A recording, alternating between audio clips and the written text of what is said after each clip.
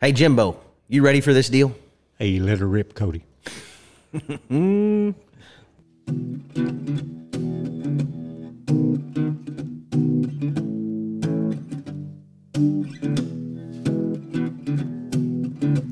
Old stories like long-lost friends, rodeos and late-night bends, history before our time, round pens and pasture rides, cowboys of the Osage.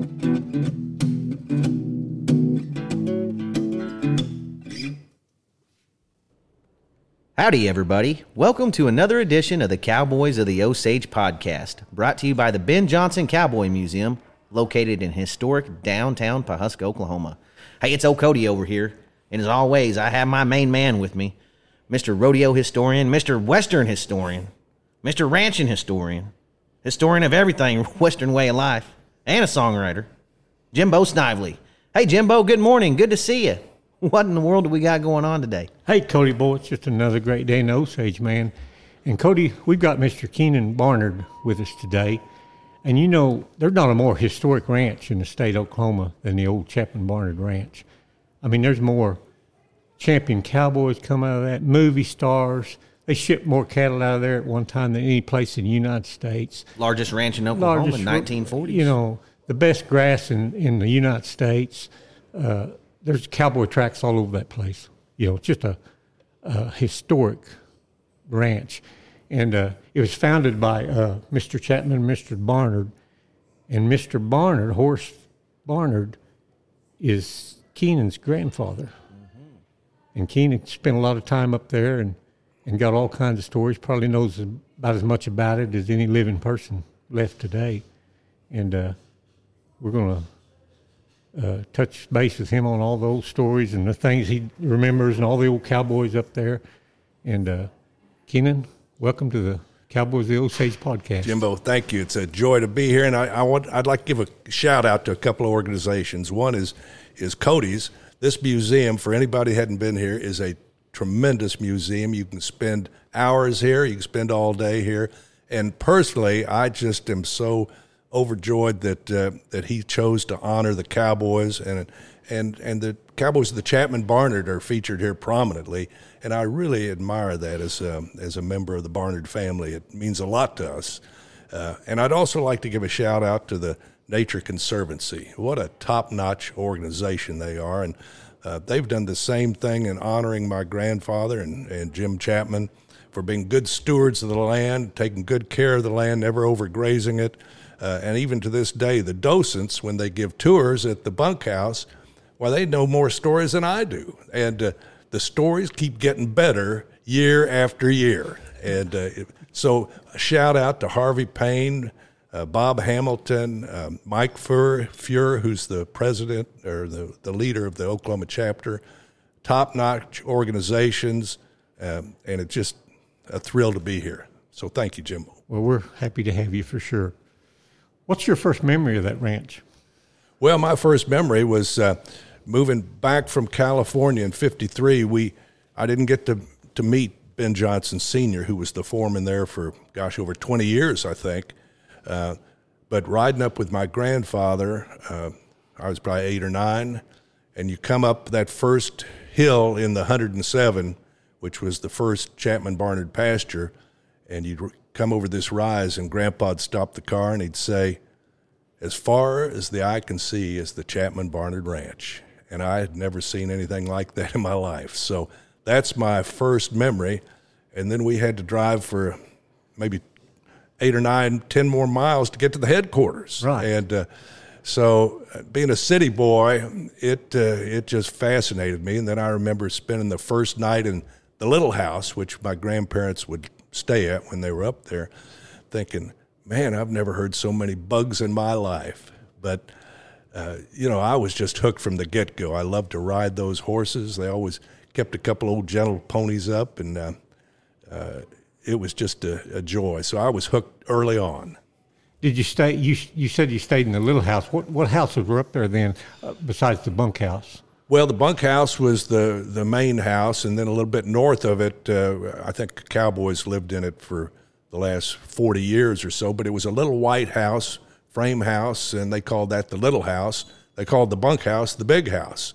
And then they had, where the cars and trucks were, and they had the shoeing livery stable and the big barn where the horses were and the oats and all the tack and everything. And, of course, they had the milk shed.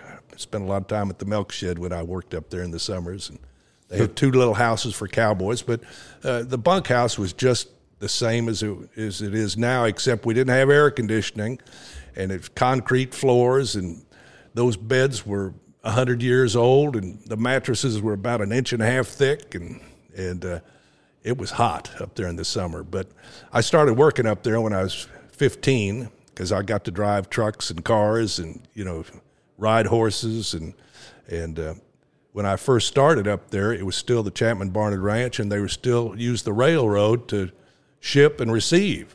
And so that was always an exciting time. I was never up there for receiving because that was in the springtime, but in the summer when I worked there, in August, we'd ship cattle from Blackland. And that was always an exciting time because you get up before dawn and you just mosey a herd of cattle, maybe 1,000 steers in those big pastures. And Grandpa and Uncle Jim didn't want you running those cattle. We just grazed them across and got them pinned. It was still early in the morning. And then they weighed them all and waited for the train to come in. And the women all brought food and put it in the cake house and had these big long tables. And it was exciting. How many head of cattle would each train car hold, approximately? Do you remember? I heard from one of the docents a couple of weeks ago, Jim from Tulsa. He said that when the cattle came up, there'd be 30 head in each train, and when they shipped them in the summer, 23 would fit on that same car. So they had fattened that much. I read somewhere, I hadn't thought about this, but they said the train a lot of times didn't have time to wait on them, so a lot of times they'd have the cattle loaded before the train got there. Do you know anything about that? Like they could load an empty car and then take these big bars or something and roll that car to the next car where they could load cattle before the engine actually got there. Well, I don't know how they would have done that without an engine there to move the cars. Well, they said they could take bars and several cowboys and roll that car out of the way and bring another one in. But in the early days, sounds kind of far-fetched, but... Well, when that movie was in town the other day, Jimbo, something did strike me about the early days and the trains and stuff. They weren't near as big. Right. The train engines weren't near as big, and the train cars weren't near as big as they are today. Yeah. So I can see how possibly if you have a good old rock bar or something, an iron rock bar, a few of them, you could possibly move a little train load of cattle. I just heard that, and I didn't know if it was an urban legend or if it actually happened or what. Well, you're adding to that urban legend. I'm adding to it. But another thing is Mr. Chapman and Grandpa Barnard, they could always tell what these cattle were going to weigh, and they'd when they weighed them on the big scale, that scale was as wide as this room, and they'd get a carload of steers on there, and they'd bet on what that was going to weigh, and Grandpa or Chapman would always win the bet. The cattle buyers would always be giving them $1, Mm-hmm. So they love to have fun and they love to bet. So they were usually sold right there on the place and didn't have to go to auction somewhere. Yes, that's right. They went to the feedlot probably. Those buyers would come in and they'd look at a pasture and Grandpa would take them to the little house and feed them a steak, and they'd play gin rummy, and maybe late into the night, and they'd make a deal. They'd buy 800,000 head of cattle. Right. And where'd they normally go? Did they go to Kansas City, or where would they go? They would go up to a lot of times they'd go to that little town east of Coffeyville, not Sedan, further east. It'll bubble up here in a little while. I sort of feel like that cowboy that I worked with after I'd spent time at college, I moved back to the ranch and lived up there for 2 years and had some cattle. And I was riding with this guy, Art. He was a cowboy, and he said, "Shoot, you college boys," he said, "I've already forgotten more than you'll ever know." And at the time, I didn't realize what he's meaning. Well, now that I'm 76, I realize. I understand. Right. Well, that was the Midland Valley Parsons. Railroad. Parsons was the name. Yeah. Now, the Midland Valley didn't go to Parsons. It must have got off on another railroad. Well, maybe what I'm remembering is after the trucking started. You know, the trains sort of stopped in, I would say, the mid-'60s or so, and then your trucks started hauling cattle, and I remember back in the late '60s, the horse trailers had started to be seen, and the cowboying sort of changed a little bit. But they could have another train track could have picked them up too and took them to Parsons. I really don't know what goes through Parsons, but the Midland Valley goes to Wichita. I think it's where it goes right through my place. So all those steers that came up here went right through our place to get up there at one time, coming in. Yeah. What kind of cattle did they primarily deal with up there? There was a lot of Hereford cattle, and but there are a lot of cross mix cattle, and there was some years where they had some of the King Ranch cattle come up, the W2, I think W2s. Oh, you want to hear something, Mr. Barnard? I hate to get you off subject, and I really do. Here, I don't know, about a year, maybe 2 years ago, Red Steagle. Have you heard of Red Steagle? Yes, the great cowboy poet and singer and author and cowboy newsman, Red Steagle. He called me up. He said, "Hey, Cody, once a year, me and all my old buddies, we load up on a bus, and I take them somewhere across the United States. Sometimes we go all the way up Cody, Wyoming, and this and that." And I'm like, oh, my gosh. Red Steagle's about to invite me on this dang trip with the Red Rangers, I think's the name of them. He said, "This year, we're coming up there to the Ben Johnson Museum, Cody. We just really love it." But I thought he was inviting me on that trip. Well, anyway, he had a guy with him. Everybody else went over to eat at the Merc when they first got here, the Mercantile that Reed Drummond owns. There's one old guy, had a great big handlebar white mustache, about this tall, not a real big guy. He stayed behind. I said, "Sir, how you doing?" He introduced himself. T.O. Kleberg was his name, and I didn't know anything about him at the time. Name didn't register anything in my mind. And he said he was a rancher down in Texas, and he helped Red with his things. So I thought he worked for Red Steagle. Heck, I didn't know. Well, anyway, I said, "Let me show you some real ranching stuff back here, T.O." And I went and showed him the Chapman Barnard and the Drummond Ranch, and all the great ranches we have from our area. And after he left, they went to the Tom Mix Museum in Dewey, and someone from the Tom Mix Museum was in here the next day. He said, "Oh my gosh, Red Steagle and all his guys were there yesterday, and you'll never guess who else was with him. T.O. Kleberg, the owner of the King Ranch down there." Oh. I was showing him all about ranching up here. I had no idea who he was. The owner of the King Ranch. He's got pickups named after his ranch and everything else. You showing him a real ranch. Yeah, I was really showing him what real ranching's all about up here in Oklahoma.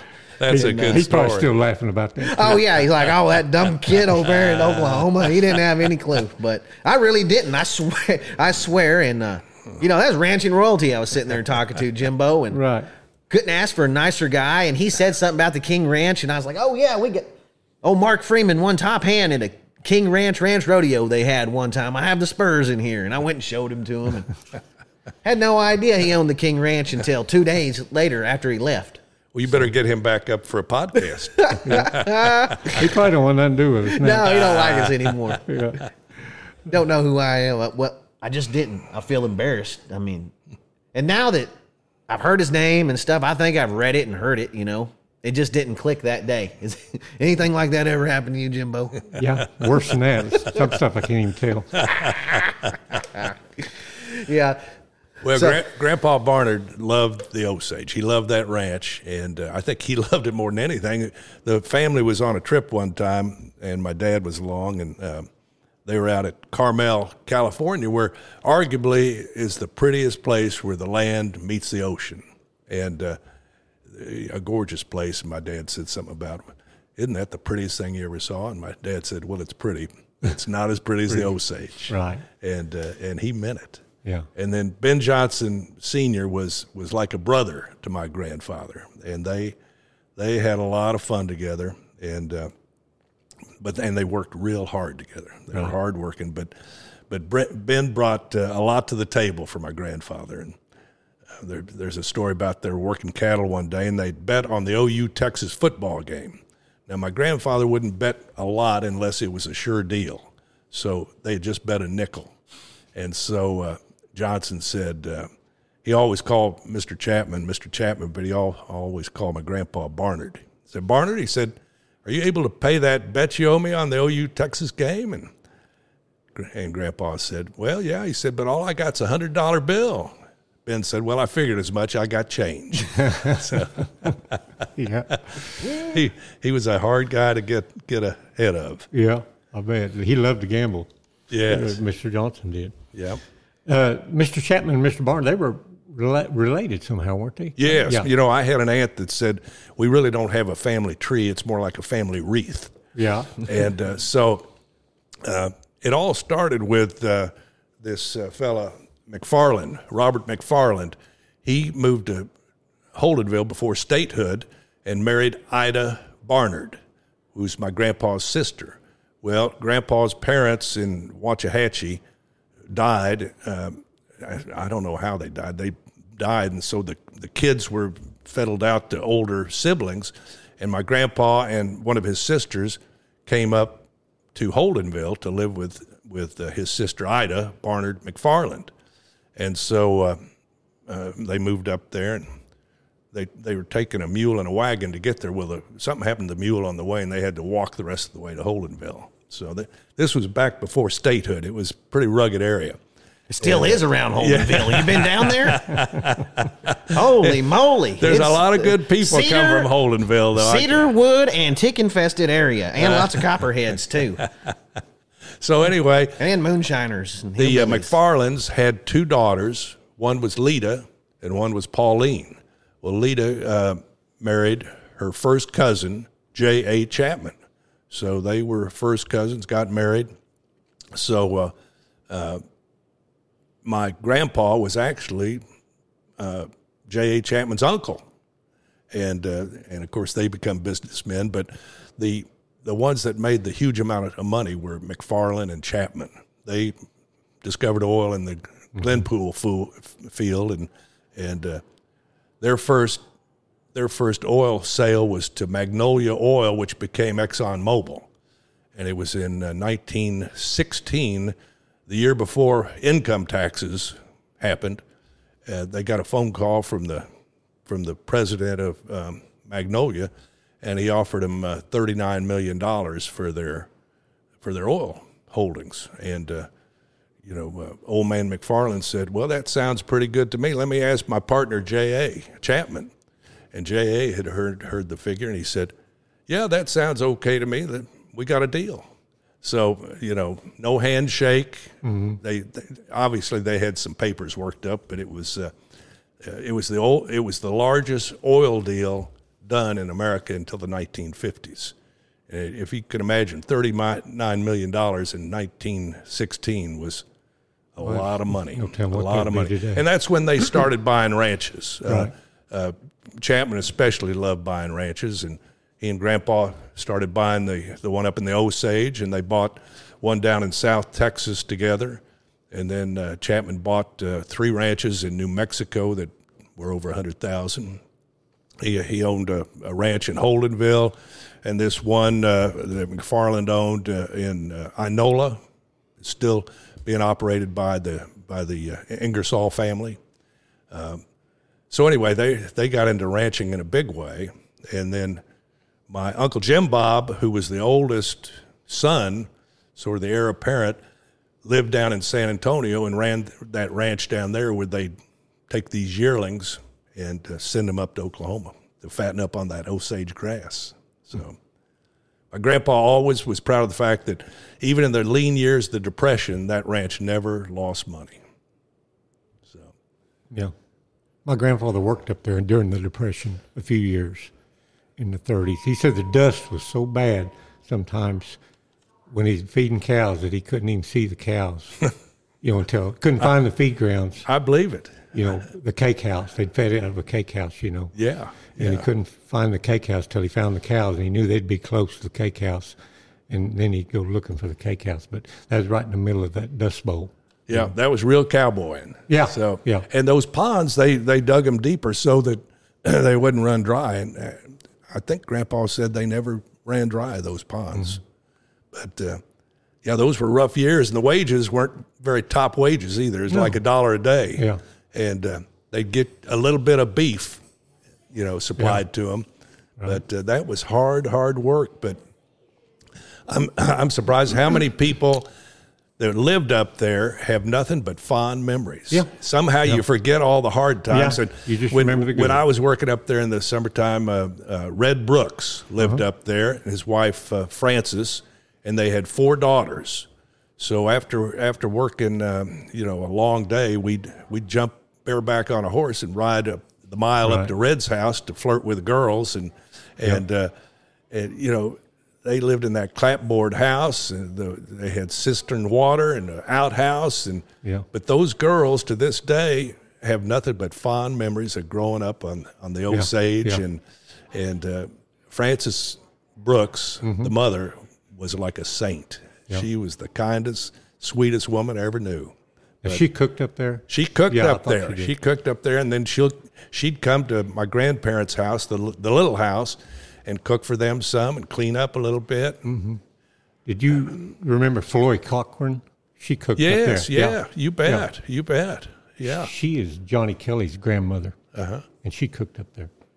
What was the son's? Wasn't there a son named, his name, I just remember he chewed a lot of tobacco. Well, her Floyd's husband, George, chewed tobacco. They just had girls, I think. Okay. Yeah. It was George that I remember. George. Yeah, big old boy. Big old boy. I can see him smoking that cigar and chewing tobacco. He was a character all to his own self. They chewed tobacco and smoked cigars? Well, he chewed. I know he chewed tobacco and he did smoke cigars. Maybe not at the same time, but he was a cattle buyer. Well, this is hard to believe, but when I lived up there, I chewed tobacco, did snuff, smoked Marlboro cigarettes, and, did all that stuff. Yeah. Yeah, you want to hear something crazy? My grandpa was the same way, Jimbo. He chewed Skull and this other brand called Hawkins, and he'd mix it together, chew it in his lip.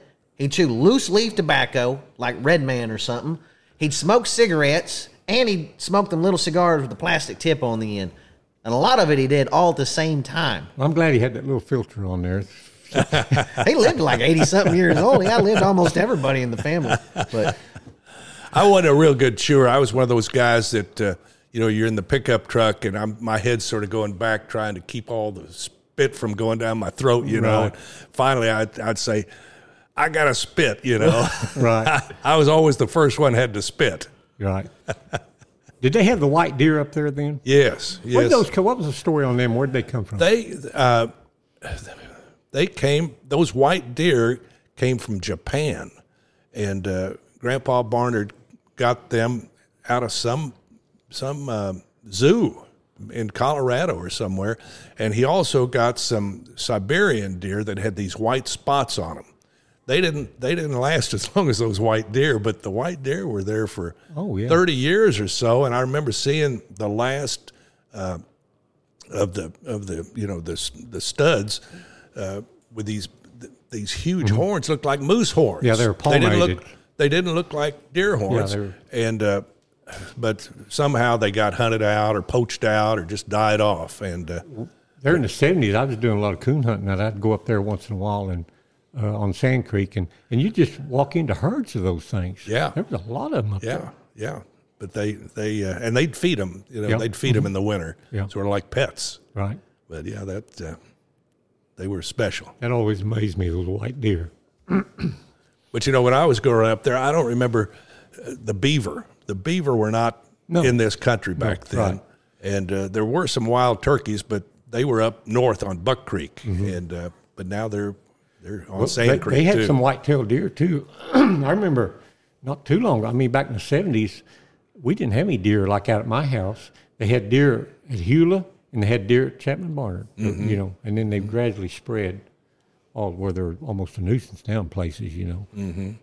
So when I was up at the headquarters a couple of weeks ago, and they were getting ready to do a tour of the bunkhouse, one of the docents, and there were some people there that I knew that we just bumped into, and they were bringing their relatives from back east. So these folks, you know, they don't get out to Oklahoma very much, and it reminded me the story of Ben Johnson's story once again. My two aunts, Mary Barnard Lawrence, who worked up at the ranch during the war years, she and her sister, Ann Barnard Whitehill, had both gone to college back east at Sarah Lawrence, which is a sort of highfalutin girls' school.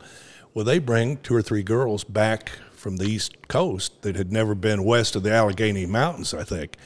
And Ben knows that they're coming up to the ranch to see it, so he comes down to town and gets some of his Osage friends to go up there. And so he's got one Osage friend that's sitting crossways, you know, at the gate going into the headquarters, and he's got all his Osage regalia on, looks great. And these girls get out of the car and they see this Indian. Well, they've never seen an Indian before in their life, and so they sort of go around him as far as they can, and they're going down that breezeway at the headquarters. Well, he's got another Indian around the corner, and as one of these blonde girls goes by, he reaches out and grabs her hair and goes, and those girls scream to high heaven and run down to the office, you know. Well, I bet they did. Ben Johnson had a good time with that. Right. He had a good sense of humor. He had a great sense of humor, and but he was a real man's man too. Oh, yeah. He was, he didn't put up with much nonsense either. He was tough as wet leather. Yeah. So he could box some ears if he needed to. Yeah. He seemed to take his job up there extremely serious from what I've read, though, because it don't seem like he entered too many rodeos after. No, he was a world champion, won Cheyenne 3 or 4 times, you know, and he just pretty well quit to run that ranch. You know, Mr. Chapman didn't like a lot of roping, so there weren't a lot of ropes at that ranch until later when Orvin Carpenter got to be foreman up there, and he had 4 sons, all good ropers, and all of a sudden the ropes came back on when I moved up there after college. And, right. But who were some of the other cowboys you remember? Bet when they went around, there was plenty of ropes out around. Well, that's right. They said Ike Rude worked up there for a while. I can't imagine Ike Rude not. You remember this story? It's gone around forever. But one Saturday, Chapman was up there, and the boys were loading up horses. And Chapman said, well, where are you all going with those horses? Johnson said, well, Mr. Chapman, we're going in town. We're going to be part of the parade. He said, oh, okay. He said, well, what are you going to do with those horses after the parade? He said, well, we're bringing them back up here. No, we're not having any parade horses at this ranch. So they didn't go to the parade. Yeah, right. I've had a couple that acted like parade horses, Jimbo. Right. Pranced around. Right. I know what you By the mean. time I was fixing to rope, they were kind of embarrassing to ride sometimes. But, heck, they didn't work too bad. So, Yeah. Who were some of the other cowboys you knew up there, Keenan? Well, one that I worked with, Oliver Knuckles. Oh, Nuck. Yeah. He was pretty famous, and you know, we didn't always have time to spend time talking after lunch, but every once in a while we'd sit out in that breezeway, and Nuck had some great stories. And you know, he'd talk about a catfish that had some kind of yoke on its shoulders that was tearing out water gaps along Sand Creek. You know, Right. and he told some good stories. That was. I heard somebody told me the other day that used to work up there said that actually Ben had fired Nuck way back, and got mad at him about something and fired him, and wouldn't even let him ride back to the ranch. He was so mad he made him walk back to the ranch and get his stuff. And then after Ben died, he came back to the ranch and went to work there. And get his stuff. Well, no, he came back and worked, you know, then to way up in the. one of the hands I've always been interested in is Slick Strayer that worked up there with Ben Johnson. Slick was famous. What can you tell us about Slick? Well, Slick was the runner. He was the runner that was so fast. He's the one that Ben Johnson got some OU track star to come to the ranch to have a foot race with Slick. And Slick, ran barefooted against this guy, and the other guy had on his fancy shoes and his fancy outfit. And, of course, Slick just left him in the dust. And how did he end up barefooted on the deal? Well, I think he had some tough feet. So he didn't have any track shoes. All he had was cowboy boots. Yeah, probably. Cowboy boots. I heard he took a look at that guy and he thought, "Oh no, better shed these boots." Yeah. Slick's also the one. Here again, these stories, right. They sometimes improve with age, but he's supposedly the one that in the round corral up there where they break the horses, he got bucked off and said, Johnson, he said, my legs, they must be paralyzed. And John said, Slick, your spurs are stuck in the dirt. There was also a guy named Raisin, and they called him Raisins because at the dinner table, you'd eat pretty quick up there at meals, but they always had these raisins that were soaked in milk that would hydrate them. And Raisin was known to eat the whole bowl of them. And one time Chapman and Grandpa had a bet on whether he'd eat the whole bowl of raisins, and he did. So they started calling him Raisin. Doc McIntyre was another guy that I worked with. He had a twinkle in his eye, and he was a real-time cowboy. I went to school with his daughter. Oh, yeah. Well, I enjoyed working with him. Yeah, he's a nice guy. Yeah. You mentioned the cake houses up there earlier. What is a cake house? Well, that's what they call the feed that they still feed these cattle around here and feed the bison now. But back then the cottonseed. It was kind of cut into cubes and it looked more like cake. I think than what we know today. They still call it cake a lot of times. But. So they didn't have feed trucks and anything like we have modern now. So what did they have? These cake houses spread in one in each pasture or a couple in each pasture near the feed grounds, or where that's the way I understand it. Yeah, that's right. With the trains when they would deliver the cake. They had a big cake house at Blackland, and that's where it would be distributed. And then they had a cake house at the headquarters, and then each the place at Buck Creek had a place to store some cake. Place down on Sand Creek had a place to store some cake. How did they distribute it back then? How did they give it out? It was mule and wagons. Wagons take it out there when the weather was good, and then the cowboys would feed it a lot of times a horseback. Just ride to the cake house. Yeah, or they'd load the. They had a lot of mules and harness and wagons back in those days. Right. And they also had a salt house that the first time I ever used a wheelbarrow in my life, being a city boy, was up there unloading a train of salt.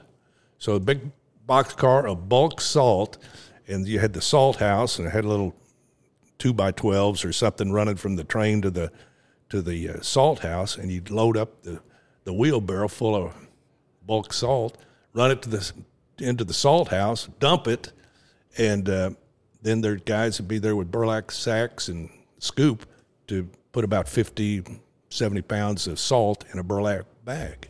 And then, of course, you had salt boxes all over the ranch that you'd put the salt in and some mineral. And but I remember that I was too dumb to put on gloves that time, and I got all these blisters, and that salt got in there. Yeah. And, it didn't come in sacks then. It came in just bulk. It did at that ranch. Now, you could probably go to a feed store and buy it in a sack, but it was cheaper. They didn't have the blocks in like they have now, salt blocks. This was bulk salt. So a character building process for you. Yes, it was. Yeah. Separate the men from the boys. Growing up, we didn't do anything the easy way on our little ranch, Jimbo. It seemed like my dad and granddad, they picked the hardest way to get the job done, and that's how we did it. Right. And they said it's just a lot more satisfying when we got done with the job when we did it that way. And you slept better. We never owned a four-wheeler. They said we had four-leggers out there. Get out there and saddle one. Yeah. So did you ever find a hot spot to put hay into? A hot barn, dusty old barn? They were always hot. Hey, we loaded this load of alfalfa hay in a box trailer one time, and it got so hot in there, the dang hay self-combusted, started on fire, Jimbo. Oh, my Lord. That's how hot it gets hauling hay sometimes. Oh, yeah. I'm lucky I never self-combusted, much hay as I hauled. I know. Yeah. I've been worried about you getting hot, here. Hard I as was telling someone about hauling hay the other day, and they asked me if I just only did it one time ever. Back then, they didn't know what a round bale was. It was all just square bales, and handle them, and they were tougher back then, for sure. It's harder to get people to haul hay now than it. Right. Yeah, that's why they have the big bales, I guess, because nobody will haul wants it. to haul it. It is hard to get people to haul. I thought I was getting rich, a nickel a bale on that 150-pound alfalfa bales we were hauling. It might have only been 120, but they seemed like 150. And then they had 100-pound gunny sacks full of feed, Didn't know what a 50-pound bag of feed was back then.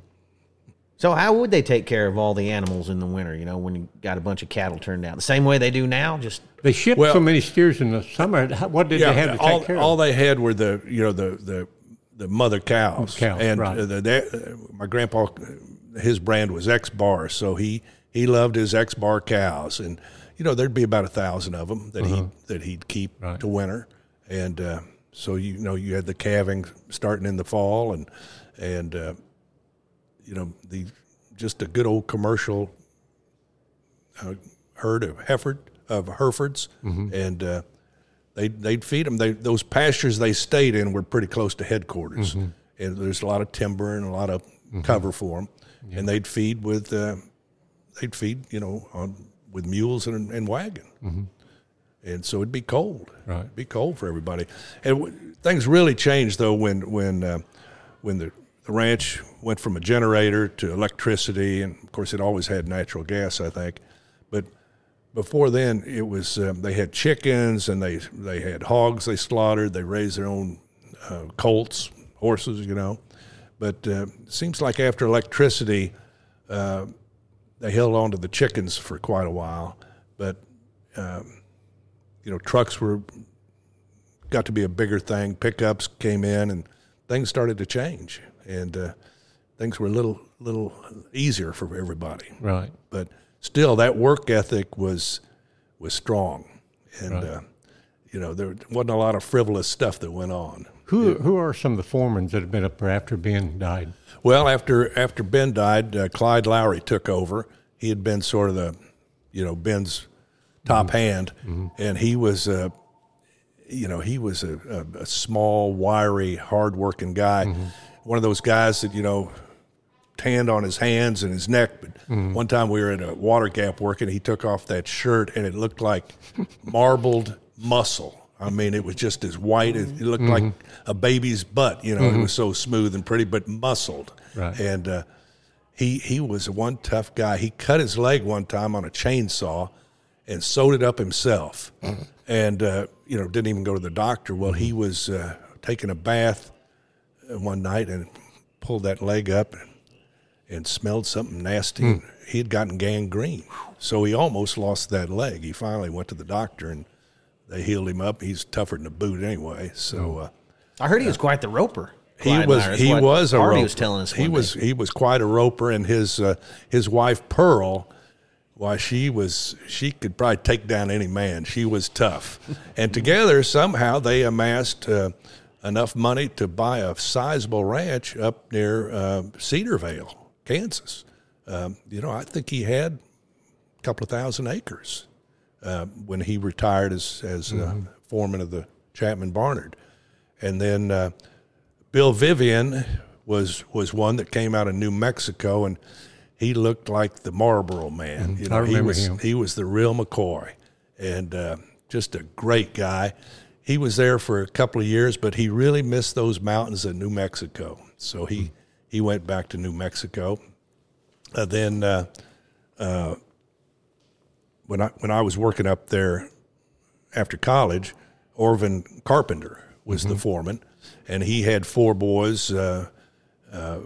Danny, who worked up there till just a few years ago for the Chapman folks. We have his photos on display back there, Danny's. Good, yeah. Larry Carpenter was the foreman later on at the Barnard Ranch, and then Harry, and the oldest one, gosh, Gary. Gary. I haven't seen Gary or Harry for a while. Yeah.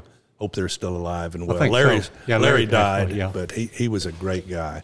Yeah. Then, what was the guy's name that was from the Holdenville Ranch? Bill. Was it Tabor? Bill Tabor? Yeah.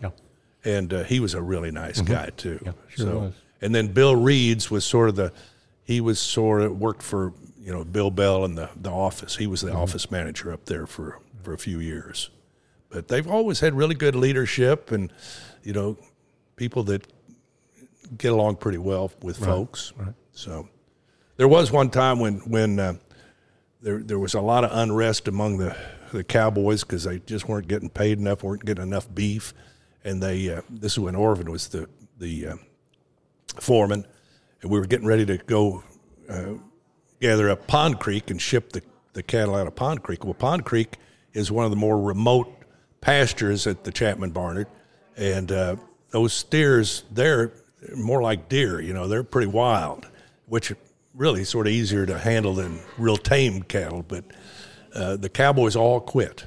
So there were like 7 cowboys quit that morning before we head out there. And so it's just Orvin, I think two of the Carpenter boys, or maybe 3 of them. So there were 5 of us going to gather that whole pasture of maybe 700 steers. And I thought, well, man, we can't do that.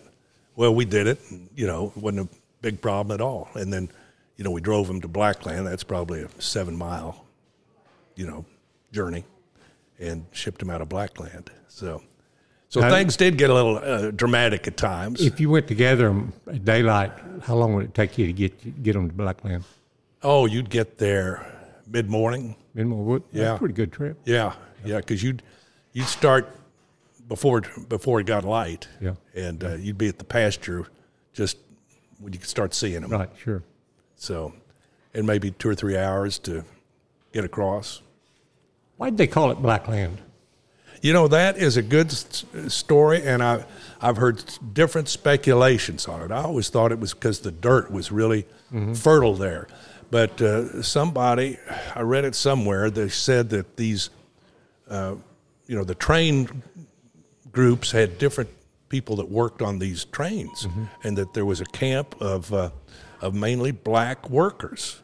And so they hung out there building the railroad and stuff, and so that's why they called it Blackland. Now, I don't know if that's accurate or not, but I've seen that story. Right. Either one would make sense. Ben Johnson's wife, Ollie, she told a story. When she was a little girl, they were building that railroad through there, and said they had an Irish crew and a black crew, and they were building that railroad, and when somebody died, they'd have fights, and it was just a rough deal, kind of a wild, wild west, and they'd bury them up there in 4 acre, just out in the dump, wasn't no headstone or anything like that. They'd cover them up with those slips and the mules, But anyway, when she was a little girl, she remembered this great big black guy that was kind of a boss of the black group, and he got into it with kind of a white boss, and that boss said, "I'll put you in the dump." And he said, "I'll put you in the dump." And they just argued that back and forth, and neither one of them wound up in the dump. But it was just a funny story. She remembered that as a little girl. Well, a lot of great memories. A lot of great memories up there. But it's, like you said, it's the coldest place I've ever been, and it's also the hottest place I've ever been. So, a city boy like me realized he better get back to the city and, grow to be an old man with his boots on. Yeah. Have you ever been up there to Blackland, that shipping pens, Cody? I haven't been to the pens, no, sir. Yeah. They're still there. Of course, they're steel pipe now and everything, but it's still. And I think the cake house is still there. Cake house is there. Yeah, it's still there. Yeah. I don't know if it's still got those picnic tables in it, but I don't know. They were almost from right here to the wall. They were probably 20 feet long, and over the years, people would carve their initials in there, and a lot of names in there. So I don't know if they ended up in a museum or if they're just out there still rotten. Yeah, I don't know.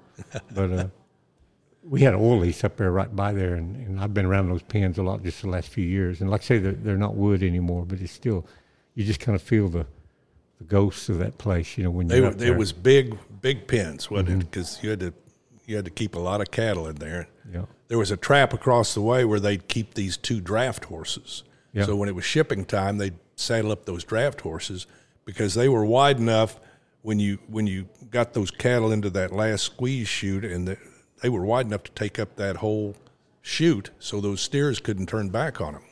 And you push them right up just push them up into the train. Yep. I've heard Nuck talk about that. Yep. There was wow, that's something else. I know. There's a lot of history. So, well, some of the other neighbors would ship out of there too. It wouldn't just be the ranch cattle, would it? No, I think that's accurate. Now, I don't know if the Adams Ranch did or if the ranch, whatever it was before it was the Adams Ranch, may have done that, but I think the Reeds maybe did, and I just don't know all the other folks that shipped out of there, but the different people shipped and received out of there back in the war years. Right. Mm-hmm. That's when they shipped so many cattle out of there during the war years, wasn't it? Yeah. It was. I always heard they ran like 20,000, but I heard from a docent it was 30,000. So I don't know, somewhere between that, but that's a lot of cattle. Boy, it was. A lot of cattle. And to drive them all the way seemed like Buck Creek's just out of this world up there to me, Yeah, that was a long drive. Cut across that Borum country. Yeah, you can kind of cut across the angle, but if you just drive it, it just seemed like, God, it takes you forever to get to that house up there on Buck Creek. Yep, that's right. What about who made the deal with Howard Hughes to come buy a bunch of horses from the Chapman Barnard Ranch? That's sort of been lost in history to me, but, there was some director that needed some horses, and that's back when they raised their own horses. They had a lot of horses up there, and that's where, of course, Son Johnson got his chance to take those horses to California, and decided that instead of getting $1 a day, he'd like those Hollywood wages. He wasn't no dummy, was he? No. And I heard from the docent that it sort of split Ben and Son Johnson's relationship, and I never knew that. But I guess Ben Sr. was a little miffed that Son wasn't coming back to the Osage. Right. Well, you couldn't blame him. Yeah, you can't blame him. And he did all right. Yeah, ain't that something? Bought a load of horses from the Chapman Barnard Ranch. I guess that you said they raised their own horses. Ben Sr., they said, had a good eye for a horse, too. Oh, yeah. So I imagine they were raising some very great horses, some powerful horses. Right, no doubt. What about when Walt Disney sent a crew there? What do you know about that? I saw a great picture of the Chapman Barnard crew in front of Walt Disney, maybe not Walt Disney's, but a Walt Disney limousine up there at the ranch, a big white limousine that was sent up there by the Disney Corporation. What all was going on with that? Well, they had a special camera that they could film a 360-degree picture. And my dad and mom and my 2 older brothers in 1958 went to Europe, and there was a World Fair in Brussels, Belgium, and they went to the U.S. Pavilion, and they were standing in the middle of this thing, 360 degree, and all of a sudden there is Grandpa Barnard on a horse with all the cattle. And so it was at the World Fair in Brussels, and they saw this Disney thing that had been, it's like you're in the center of the herd in Sand Creek or something. The cowboys are there, all the cattle are there, and so that was one of those Disney things. And there have been other, Life magazine was up there and did a story, and so it was a famous place at one time. And quite frankly, I gotta plug the Nature Conservancy again, because that place is finer today than it's ever been, and it's because of them. And I've said this before, that 2 of the finest men to ever walk that Barnard Ranch are Harvey Payne and Bob Sullivan. They're as good as anybody that's been. Right. So 1993 is when I think the Chapman part of that sold. And or was it the Barnard part that went to the Conservancy? The Barnard portion is what went to the Well, there was a lot of Conservancy. For some reason, there was a lot of resistance to that locally. There really was. What was that all about? I think the resistance had been there when Senator Nichols was going to introduce a national park in part of Kansas and Oklahoma. There was so much resistance, he dropped that.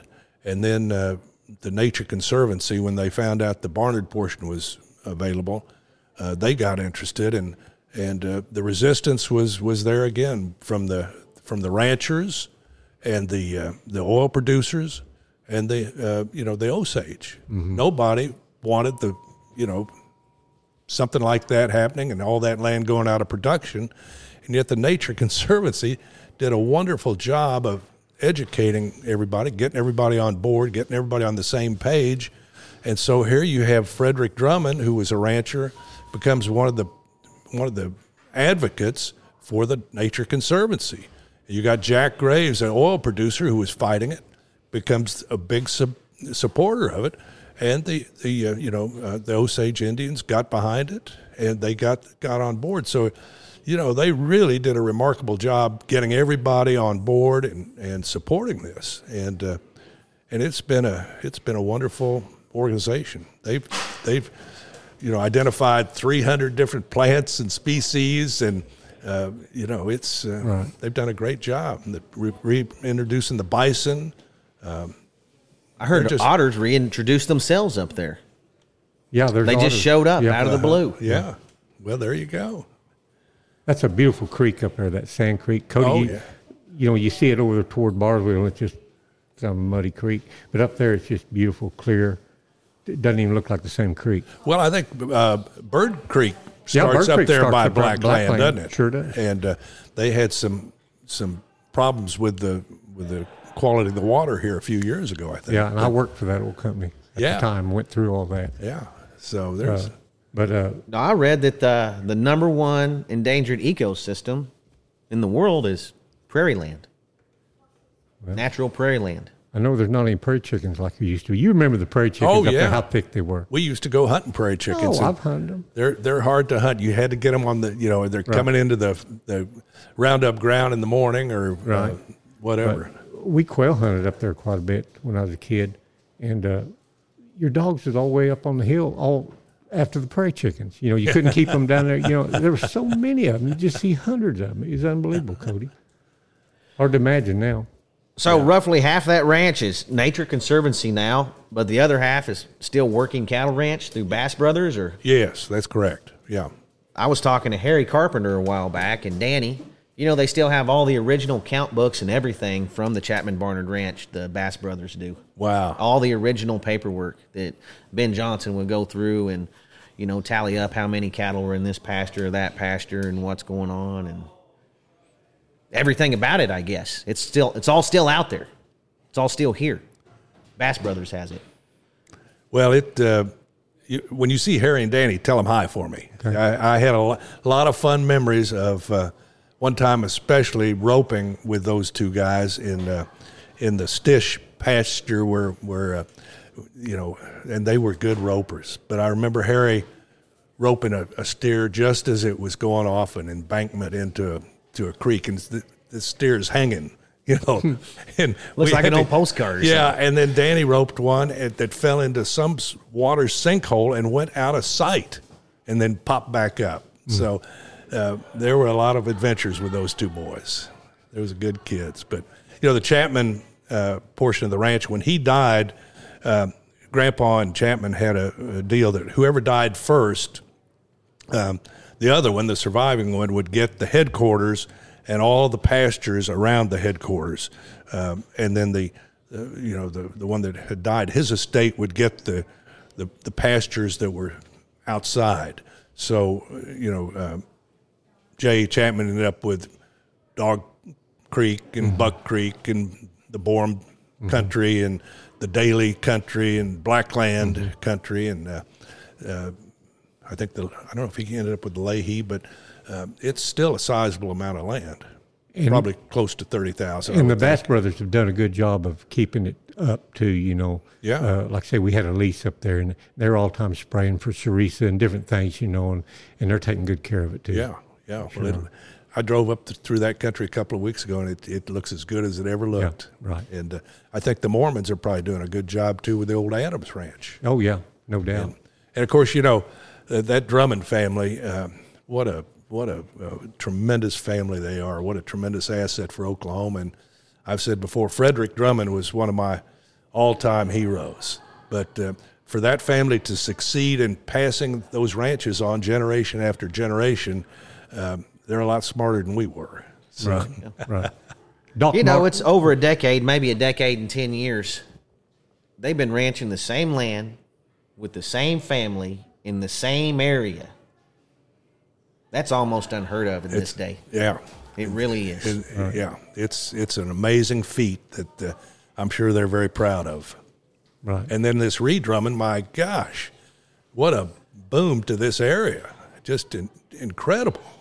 There's a nationwide on the shelves at Walmart this winter I saw, Jimbo. There's little miniature replicas of the Mercantile, a building here in Pawhuska being sold worldwide, and people are loving them. Yeah. They got cookie jars of towns here, of buildings here in Pawhuska. They're selling worldwide. I don't think anyone's thinking about this, all the old ranchers' patterns, the dishes that you grew up with. That's what she's putting back out. Yeah. I mean, it's just great to see one of the biggest stars in America living right here in Pawhuska. Well, Pawhuska better get ready for this movie coming out in October, The Killers of the Flower Moon, because that's going to bring more people into town, and hopefully it'll be in a positive way. So, Right. I hear it's quite a movie. We're going to see all shapes and sizes coming to Pawhuska over this movie. I've read probably 100 reviews on it. Yeah. Mostly they're all good and just saying it's it's an epic. Yeah.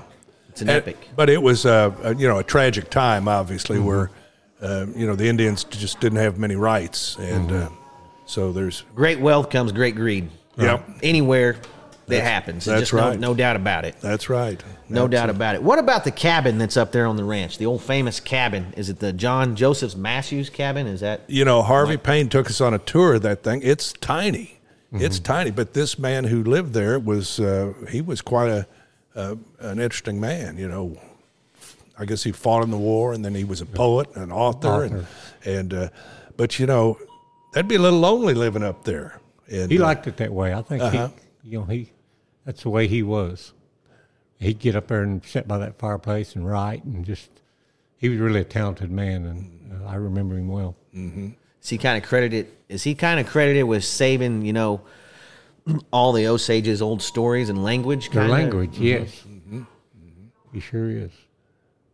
I think you can book maybe a private tour of that cabin or something, or maybe once a year, a couple times a year, they go take a tour through there. I'm not sure exactly what's all. I'm just speculating this whole thing here, but it's a pretty famous place. A lot of real famous authors and stuff, I think, have came to write there, Jimbo. Wow. People we don't even know who's been up there. Oh, yeah. Yeah. There was a rumor a few years ago that Ben Johnson and John Wayne wanted to buy part of that ranch or the whole ranch. I heard that, but I never heard any really serious follow through on that. Right. But they could have been, that could have been a good outcome. But I think the outcome we've got is far superior. Right. So. Yeah, it's in good hands for sure. It's in real good hands, and the Nature Conservancy I think is going to continue to grow, and they're going to add to the prairie up through Kansas. I think they've got plans to save more of the prairie up through Kansas. Why can't we get that road blacktopped up there? Boy, I don't know. It was blacktopped at one time, sure, but those oil trucks just beat it to death, and so they thought it'd be better to go back to gravel. But that would get visitors a lot happier because the last time I drove up there was, I've got an SUV, but it's front wheel drive. Well, front wheel drive doesn't do very well on gravel. You got to sort of watch it a little bit. But so I think it would help their tourism to get those roads blacktopped. Yep. And maybe I think it adds to the experience, Jimbo. That might, but until you have a flat. The nostalgia of it, yeah. Every time I drive those roads, I get a leaky tire for sure. Well, it's great country, and I'm glad to see it so green and lush, and there's just a lot of good folks up here. Right. This is where I learned to wave at people when you drive by them, even if you didn't like them, because you might have one of those flats and need some help. And, right. And so you always waved at people in the old days. Sometimes as you're driving by just them. one finger, Yeah. I do a 1, a 2, sometimes a whole hand. Right. Yeah, it just depends on who it is. Yeah. Clyde Lowry, he'd always go with a full shake, Yeah. A full wave. Uh-huh. Wow. Yeah. When I'm driving the Flamingo rig, I give it a full-on wave. Right. But You're in star mode, though, when you're driving that. You got that queen wave going I got on. it out the window like Right. that. So you're probably old enough to remember the tires that had tubes in them. Oh, yeah. Yeah. And you'd have a lot of flats on those, and you'd Right. have to repair them. We'd always repair them, pull those inner tubes out, Yeah. patch them up. You had a tire shop there at the... Yeah. We had a tire shop, and, Yeah. pressure deal, and If change you a were lot of flats. making a Mount Rushmore of Chapman Barnard cowboys, they don't have to be ones you even met or not, but just what you've heard or who you've heard about stories. Need 4 names. Who would you put on it? Well, you'd have to put on Ben Johnson, Yeah. and Son Johnson, and probably Slick, and Tuffy. that fourth one, I just don't even know. You about got to go with Carpenter. He produced all those great kids that were all great cowboys. Well, that's true. Carpenter. Yeah, that'd be a good one. That's really Yeah. something. Yeah. I bet old Slick Strayer never dreamed he'd ever be on Mount Rushmore. But, probably, thinking about it, I'd probably put a woman up there, Frances. There you go. Yeah, Frances Brooks. Did you ever know Because those women, those women had had a hard life. It could get lonely up there, and but they were the ones who kept the families going and got all the kids to school, and they had that one room schoolhouse at Pearsonia where all the ranch kids went, and it was sort of tough. Did you know Doc Martin, or was that before your time? No, I did know Doc Martin. Yeah, you bet. Yeah. Where was his place at? It was on between Buck Creek and Cedarvale, I think. Okay, way up there. Yeah, sort of close to the state line. Yeah. That's Did the ranch go all the way to the state line? it did during the 50s. It did. It went all the way. They had that Saul Meyer country. I think the Chapmans still have that Saul Meyer country, and then the Ledbetter country, which was a lot of limestone, not a lot of grass there. And they sold that, I think, in the late 50s, early 60s. But that went all the way up to the state line. And, they're at, it was that little town. It wasn't Sedan. It was Hewins? Hewins. Yep. Hewins. There was one little store in Hewins. And, you could stop and get a soda pop or ice cream bar or something. We'd go up to Clyde Lowry's place to haul hay for him or whatever, and he'd buy us a 6-ounce Coca-Cola. That'd be what we'd have for the summer, is a one Coca-Cola or something. Those little Cokes are better than the big ones, aren't they? They are, for I sure. mean, there's no doubt about it. There was a little place in 4 Acre too, a little general store that sold a few things. Not much, but a few things. I There's remember some famous Pierce, photos of that. A bunch of Chapman Barnard cowboys at that 4-acre store. Pearsonia had a little settlement, and stuff. It wasn't much there when I was a kid. When I was there, all that was there was the little schoolhouse, Schoolhouse. and then a couple of ranches, Right, ranch houses. Or It whatever. had a hotel and everything at one time. Really? What I've read. Sort of a railroad boom town. Yeah. I'll be darned. Well, these little towns have sort of suffered. When we were up here at the headquarters a couple of weeks ago, we went through 4 Acre, then went through Scheidler, and went through Fairfax, Pawnee, stopped at the Pawnee, Indian powwow, and a lot of those towns are suffering. There's not a lot there. Right. But the country's still beautiful. Yeah.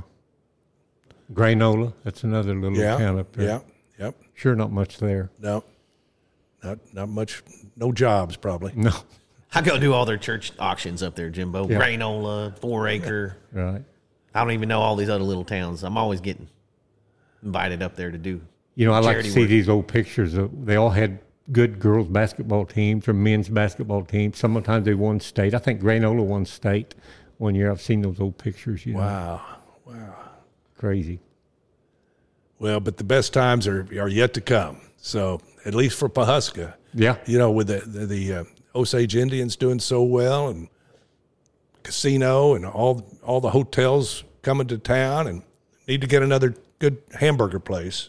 Yeah, we do for sure. It's no joke because, you know, like 12, 13 years ago when I first got in business here in Pawhuska, Kahika Street, where Reed Drummond is now, there was only 4 open businesses on the whole street, Jimbo. It was me, my old pawn shop.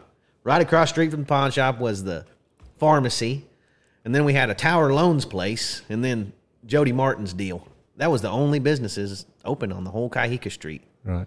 when I first got in business said here. And you that was saw- just 12, 13 years ago. You said you saw a tumbleweed roll down Yep, the I street. did. I swear. I sit there at the pawn shop one day. I'd have weeks where, 3 or 4 people, the whole week would come in the store, And I looked out the window one time, coming off the hill there, was dang tumbleweed just going right down Kahika Street. I said, oh no, this ain't good. Luckily, Reed Drummond, she busted it wide open for sure. Well, it's quite a place.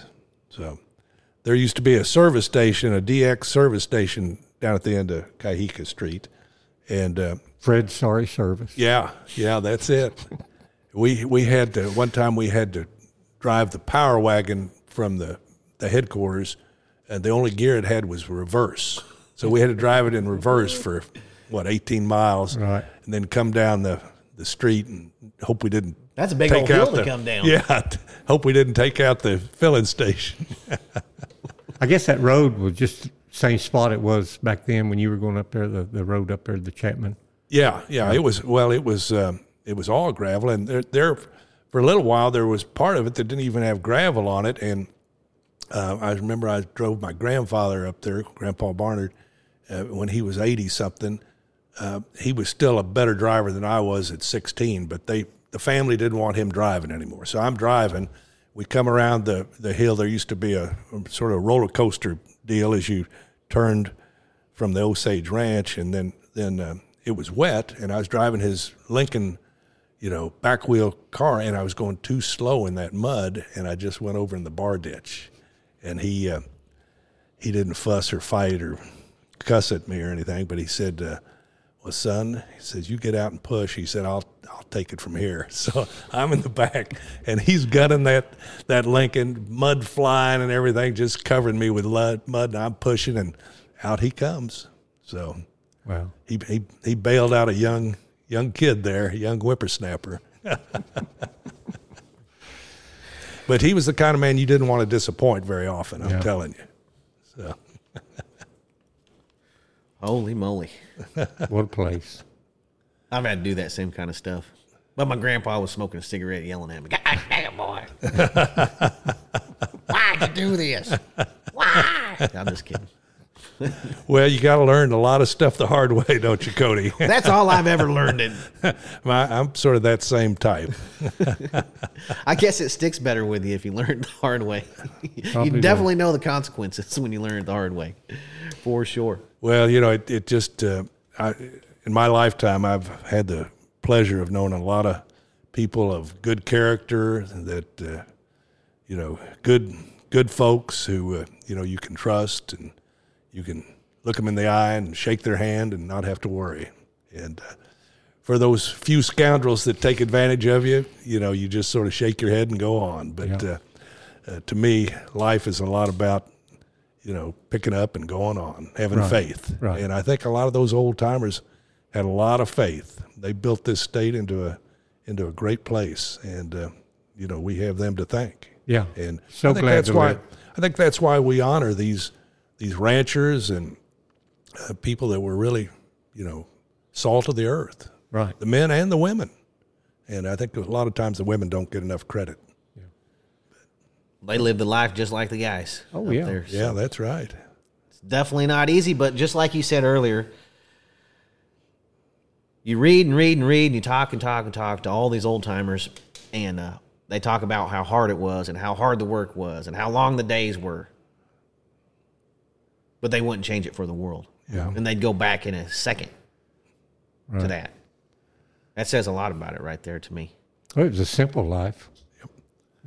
But, I tell people that we learned in Tulsa a few weeks ago what's important in life, and that's electricity, because we lost it. And, we've gotten to where we rely on our electricity and our iPhones. And, We got soft. yeah, we got soft. Yeah, that was pretty bad. That was a Tulsa apocalypse down there. Yeah, it was not pretty. But, once again, neighbors helped neighbors, and, people helped each other. And that's about the only – well, that's a nice thing that comes out of these disasters is folks reaching out. Well, they got a taste of rural living because, heck, we've been without power here at Pawhuska, I know, for like 3 weeks in a row before, when an ice storm came rolling through and knocked down all the telephone poles and stuff like that. So Tulsa was living in the rural life there for a while. And, that pandemic affected Pawhuska a lot. I know that Chief Standing Bear talks about the fact that a lot of his people, didn't have access to food. So I know the Osage Indians now grow a great amount of their food, take care of their tribe, make sure that doesn't happen again. Yeah. So, they put in a big thing out here to be food sovereignty. They've got for the tribe. The meat market down there in Hominy, too, a big slaughterhouse deal. yeah. So I ain't going to starve to death. Luckily, I'm married to an Osage, Jimbo. Well, I'm not going to starve to death either as long as there's deer walking around out there at my house. We were real lucky right here during that deal. They only shut down Pawhuska for like less than a month. Mercantile was back up and rolling. Every store in this town that wanted to be open was back up and rolling. And, we had a tourism boom in the middle of it. We were real lucky. We got through it. But anyway, you got anything else for him, Jimbo?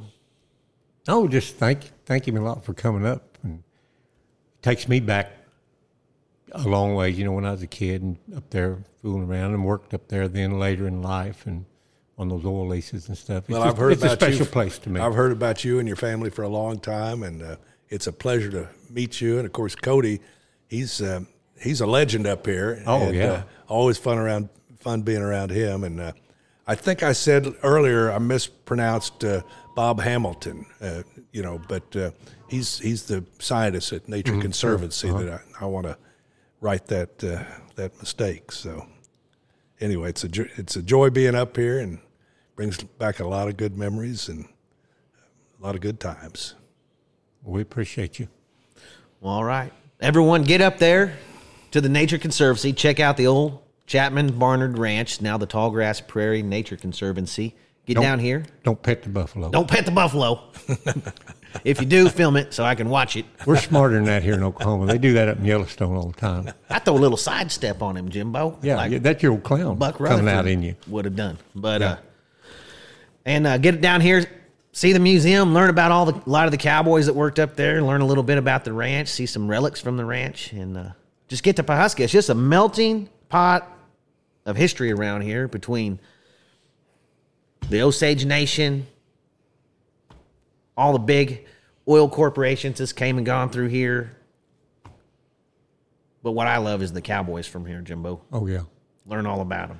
And come to this museum and get your picture taken above on this bison that's over on my left, or get on the plastic horse and try to rope those horns. Yes. It's a fun deal. I think we need to change Webster's dictionary from bison to buffalo. I just like the sound of it better. I do too. That's what I grew up listening, hearing bison. Or buffalo, not bison. I know. Correctly, they're technically bison. I know it's correct, but I get corrected when have all we the ever time. been correct? One time when I met my wife, Jimbo, said I do. That's the only time I did. Best movie ever made. For sure. All right, everybody. We'll see y'all next week.